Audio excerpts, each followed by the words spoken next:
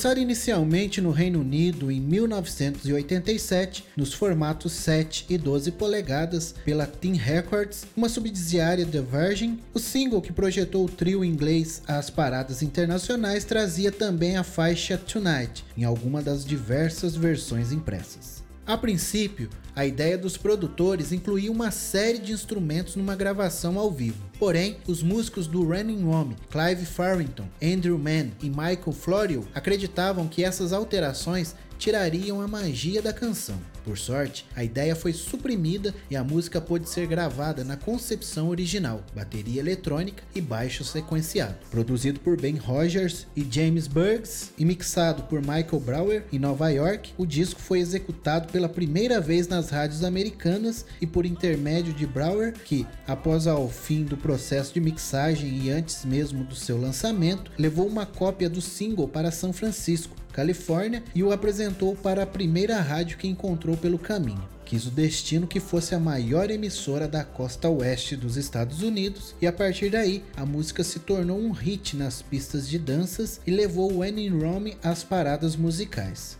A belíssima letra e o ritmo deliciosamente dançante levou The Promise ao primeiro lugar das paradas americanas Hot Dance Music, que elegeu as músicas mais tocadas nas casas noturnas. O sucesso foi tão grande que rendeu aos britânicos de When in Rome um contrato com a Virgin, a gravadora, do seu primeiro álbum em 1988. O disco, nomeado apenas When in Rome, também produzido por Hogan e Burgess, que já haviam trabalhado com Sade e Spandau Ballet, relançou o hit e atingiu um maior número de pessoas, o que levou a música à 11ª posição da Billboard naquele mesmo ano.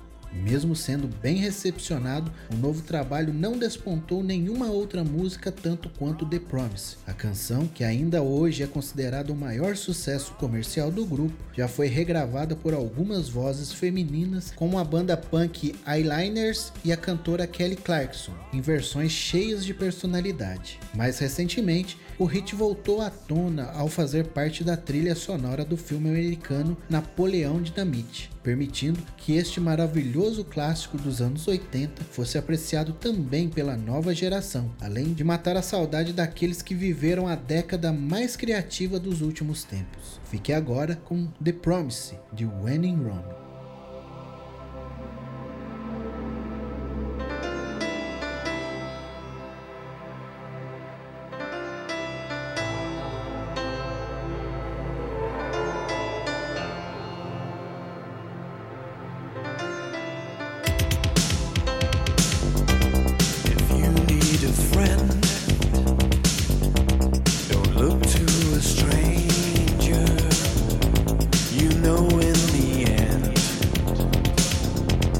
I'll always be there.